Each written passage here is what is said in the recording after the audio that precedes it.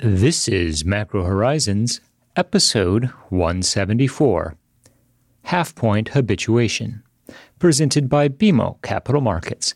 I'm your host, Ian Lingen, here with Ben Jeffrey to bring you our thoughts from the trading desk for the upcoming week of June 6th. And with the Queen's celebration in full swing, we just learned that we have yet another thing in common with Kim Kardashian. No entrance to the Platinum Jubilee official party. It's called a royal snub. Not to worry, we'll be rewatching Hamilton. The views expressed here are those of the participants and not those of BMO Capital Markets, its affiliates, or subsidiaries. Each week, we offer an updated view on the U.S. rates market and a bad joke or two. But more importantly, the show is centered on responding directly to questions submitted by listeners and clients. We also end each show with our musings on the week ahead. Please feel free to reach out on Bloomberg or email me at ian.lyngen@bmo.com with questions for future episodes. We value your input and hope to keep the show as interactive as possible. So that being said, let's get started. In the week just past, the Treasury market put in a remarkably choppy performance. After having ended the final full week of May on a decidedly bullish tone, we saw rates back up with 3% 10-years once again coming on the radar. Now, taking a step back, the price action can be best characterized as an extended period of consolidation. We make this observation primarily because the bulk of the price action has been remarkably in range, and it's been associated with the extreme momentum measures working their way out of overbought territory in the Treasury market. Now, with these extremes alleviated to some extent, investors will be left to contemplate how the Fed will shift monetary policy over the course of the summer months. We're now into the Fed's radio silence period, and expectations for the June 15th FOMC meeting are for another 50 basis point rate hike, this to be followed by 50 basis points in July, and then at the September 21st meeting, another 50 basis points has increasingly become the consensus outlook. Now, recall that in the week just past, the Bank of Canada increased rates 50 basis points, but it was accompanied by language suggesting that a 75 basis point rate hike might be on the table soon. We don't anticipate a scenario in which the Fed will need to move 75 basis points. However, additional 50 basis point moves later in the year should be a consideration, albeit not the base case scenario once we get past the September meeting.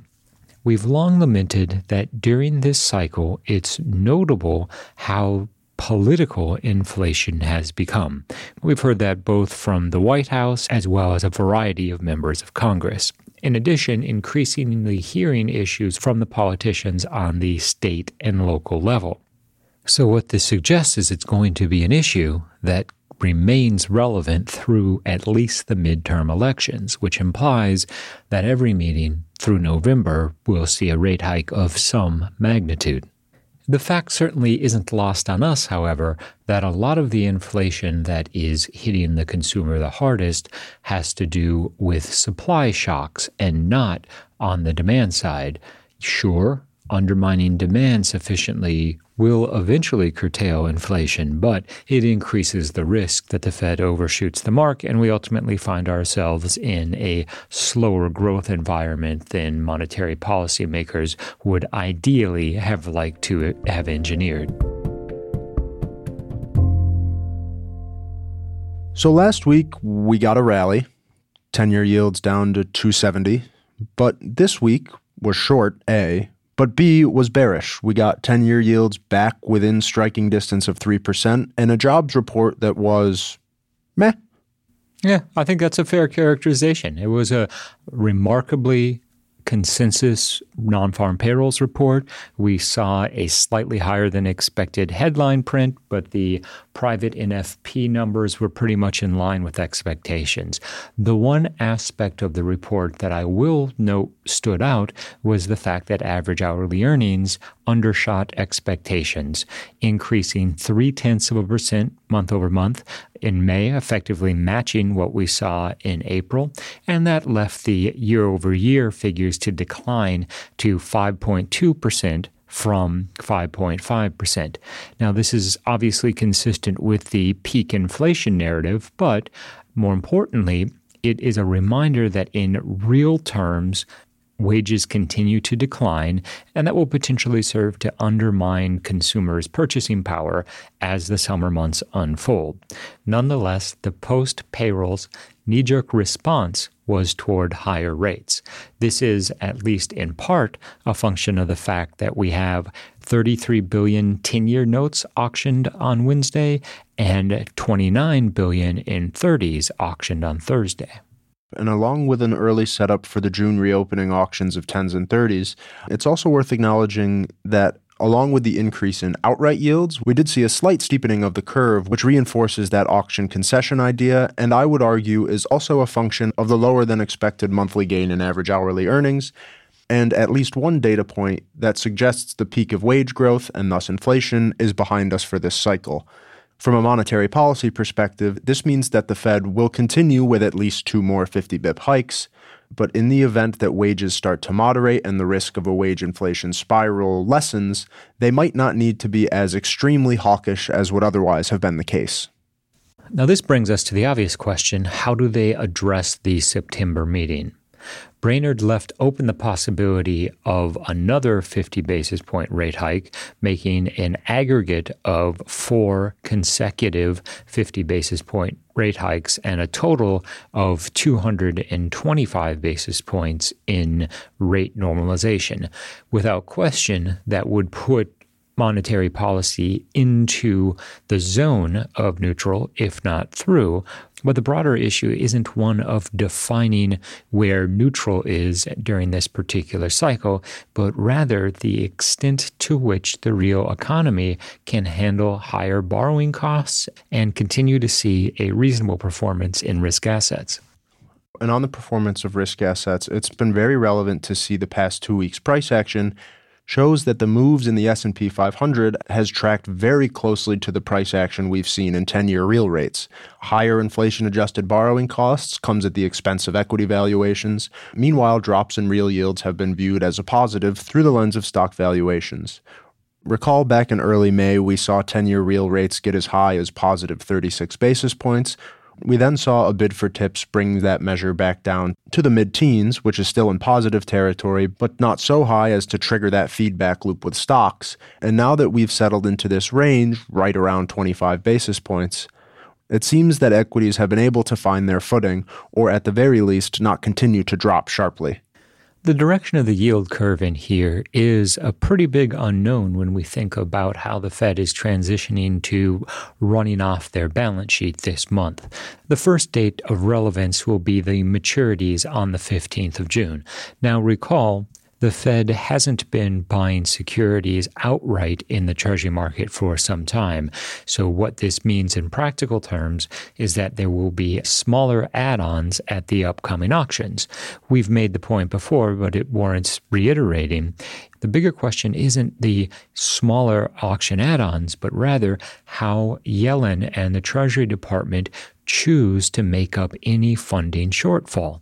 One of the defining characteristics of this year so far has been higher than expected tax receipts at the federal level, which means that borrowing needs will be less dramatic as we contemplate the balance of 2022. So this implies that there is plenty of borrowing capacity in the bill market to absorb any funding shortfall that results from the Fed's marginally smaller participation. And let us not forget, the Fed is going to let a meaningful amount of bills mature from SOMA over the course of the next 8 to 12 months. And from what the Treasury Department has told us, they would prefer that bills comprise somewhere between 15 to 20% of total debt outstanding, and that figure currently stands at roughly 13%, which, to your point, Ian, leaves room for the bill market to grow and should afford Yellen patience in needing to once again start to increase coupon auction sizes. Also, looking at valuations in the very front end of the curve, there's clearly very significant demand for the shortest dated treasuries, with bills and even short coupons trading well through OIS and in a more traditional environment would be considered very, very rich.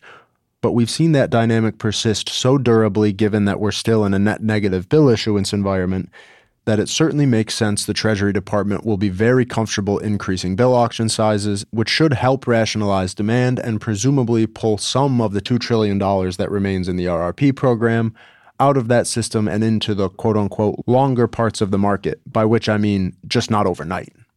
And I think that your observation about RRP really does go a distance to answer the question, who's going to pick up the bills? Well, it's not going to be Powell. At least not until the recession happens and they need to start buying bonds again. Give it time. But in all seriousness, we also have been seeing an increasing number of headlines surrounding hiring freezes at large corporations, some news around right-sizing workforces and coming layoffs, and this is something that is obviously more closely associated with late cycle dynamics only 2 years after we exited the last recession. But somewhat counterintuitively, I'm not so sure that even a modest increase in the unemployment rate would be enough to get the Fed to pause. Maybe slow their hiking pace to 25 basis points every meeting or 25 basis points a quarter. But in some ways, a higher unemployment rate that's closer to some version of sustainable would be in keeping with the labor market side of the Fed's dual mandate, but also help take some of the upward pressure off wages and ultimately inflation. Within our pre-NFP survey this month, we saw that the general consensus in terms of timing to see core CPI drop below 3% on a year-over-year basis is the third quarter of 2023, a timeline that certainly resonates with the lagged impact of monetary policy and when it is that we would expect this year's rate hikes to more observably start impacting the real economy. That isn't to suggest that the market isn't going to attempt to trade that dynamic ahead of the fact. And the fact of the matter is, I'll argue that that's precisely what we saw over the course of the last several weeks. Now, the reversal seems to be implying that there's some buy-in with the Fed's narrative that the real economy can withstand higher rates. And for all intents and purposes, if risk assets can withstand higher rates and financial conditions remain as tight as they have been, that is something of a Goldilocks scenario for the Fed and is consistent with, if not actually proof of concept, of a soft landing. But something else that took place over this past week that gave us a bit more apprehension around the prospects for a soft landing, not that we needed anything more in that front, was the renewed rally in oil and a WTI contract that closed back in on $120 a barrel. Now, a lot of the weakness we've seen in crude over the past month or so has been a function of the fact that a lot of China has still been locked down. And as demand for oil from China starts to pick up again, it's certainly not unreasonable to expect that we're going to see continued upward pressure on oil prices, with everything that implies for input costs, gas prices, and the overall tax on consumption argument. Ian, as you and I have discussed several times, the Fed can't do anything directly to address the price of oil, but what they can do is temper demand sufficiently to keep core inflation low, even if energy prices are going to remain high. In a very interesting client conversation this week, we heard the lament that at this point the Fed is just fighting gas prices, and that's not a fight that Powell is likely going to be able to win. That's a fair point, Ben. And I'd also note that the administration has been getting involved with the ongoing release of oil from the strategic petroleum reserves, and OPEC Plus has committed to increasing production, although most analysts suggest that there might be an enforceability issue in that regard. And there's another late cycle dynamic that's attracting an increasing amount of attention, both from the market, but also from the Fed. That is what is becoming increasingly clear in the housing market and what is starting to look like the turn in the real estate cycle. Now, this, of course, has to do with the fact that mortgage rates are back at levels we haven't seen since 2009, and it's also one of the implied objectives that the Fed set out to accomplish when they began hiking rates so aggressively. both from a wealth effect perspective, but also just the composition of the inflation data, taking the edge off of housing would be an acceptable or even encouraging outcome from the perspective of the FOMC. We heard from Vice Chair Brainard this week that while housing is cooling, she doesn't expect a dramatic move lower, but rather a slow recalibration of prices and overall activity to higher borrowing costs in one of the most interest rate sensitive subsets of the economy. And that brings us to the classic wealth effect argument. Is the Fed going to be successful in taking the upside edge out of home prices, which would contribute to a lower inflation profile, and at the same time reduce the overall wealth effect, leading consumers to be a bit more cautious with their outlays? That's one of the primary risks that the Fed now faces in its effort to engineer that all too elusive soft landing. Oh, sorry, your flight's been canceled, but we can rebook you in 4 to 6 days. That's fine. I'll be here, waiting. Still waiting. No. Yeah, no, I'm just waiting. In the week ahead, the Treasury market will be tasked with taking down 3 auctions.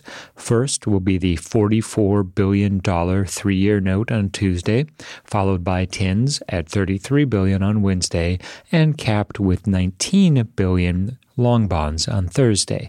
The primary economic data event of the week will be CPI. Headline CPI is seen increasing 0.7% month over month, and the core figures are seen up 0.4%. Now, these numbers are consistent with this notion that there will continue to be a divergence between headline and core consumer prices, particularly as the summer months play out. Now, this starts to become increasingly problematic as we get further into driving season, and higher gasoline prices undermine spendable dollars for other non-necessities on the household level.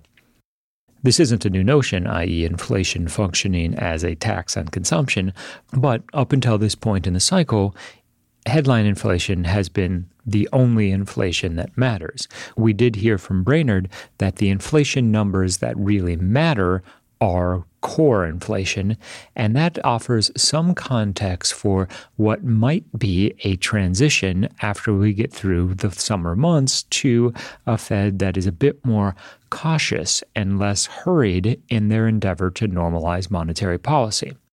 Although, frankly, once we get past September, Fed funds will be close enough to the zone of neutral for government bond work, as it were.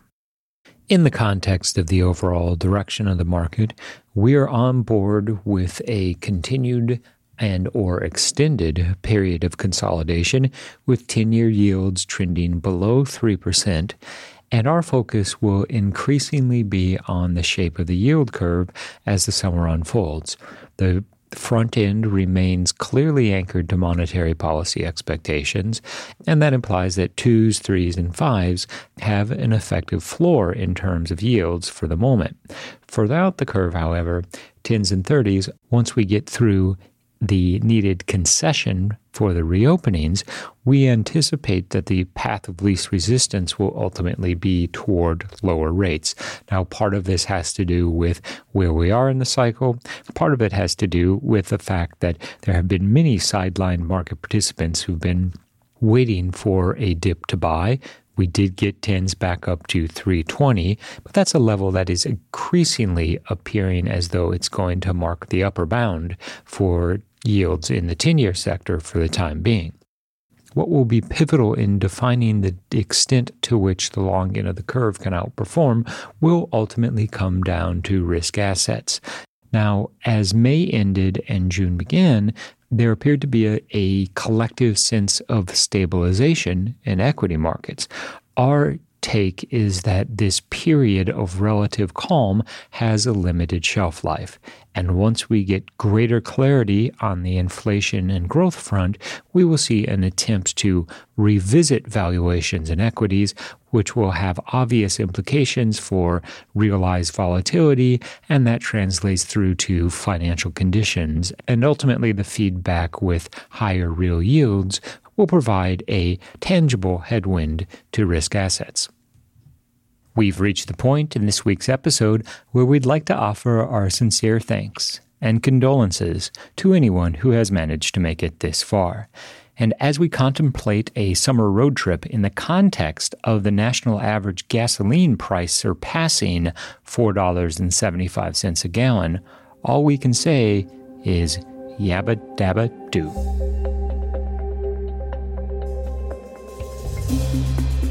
Thanks for listening to Macro Horizons. Please visit us at bmocm.com/Macro Horizons. As we aspire to keep our strategy effort as interactive as possible, we'd love to hear what you thought of today's episode. So please email me directly with any feedback at ian.lingen@bmo.com. You can listen to this show and subscribe on Apple Podcasts or your favorite podcast provider. This show and resources are supported by our team here at BMO, including the FIC Macro Strategy Group and BMO's marketing team.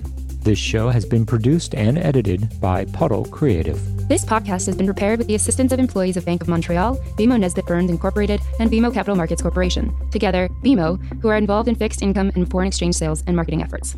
Accordingly, it should be considered to be a product of the fixed income and foreign exchange businesses generally, and not a research report that reflects the views of disinterested research analysts. Notwithstanding the foregoing, this podcast should not be construed as an offer or the solicitation of an offer to sell or to buy or subscribe for any particular product or services, including, without limitation, any commodities, securities, or other financial instruments. We are not soliciting any specific action based on this podcast. It is for the general information of our clients. It does not constitute a recommendation or a suggestion that any investment or strategy referenced herein may be suitable for you.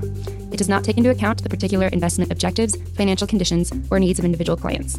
Nothing in this podcast constitutes investment, legal, accounting, or tax advice, or a representation that any investment or strategy is suitable or appropriate to your unique circumstances, or otherwise constitutes an opinion or a recommendation to you.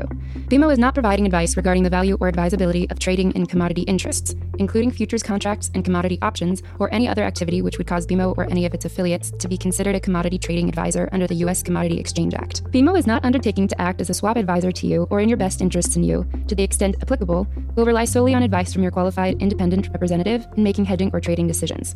This podcast is not to be relied upon in substitution for the exercise of independent judgment. You should conduct your own independent analysis of the matters referred to herein, together with your qualified independent representative, if applicable. BMO assumes no responsibility for verification of the information in this podcast. No representation or warranty is made as to the accuracy or completeness of such information, and BMO accepts no liability whatsoever for any loss arising from any use of or reliance on this podcast. BMO assumes no obligation to correct or update this podcast. This podcast does not contain all information that may be required to evaluate any transaction or matter, and information may be available to BMO and/or its affiliates that is not reflected herein. BMO and its affiliates may have positions, long or short, and affect transactions or make markets in securities mentioned herein, or provide advice or loans to, or participate in the underwriting or restructuring of the obligations of issuers and companies mentioned herein. Moreover, BMO's trading desks may have acted on the basis of the information in this podcast. For further information, please go to bmocm.com/macrohorizons/legal.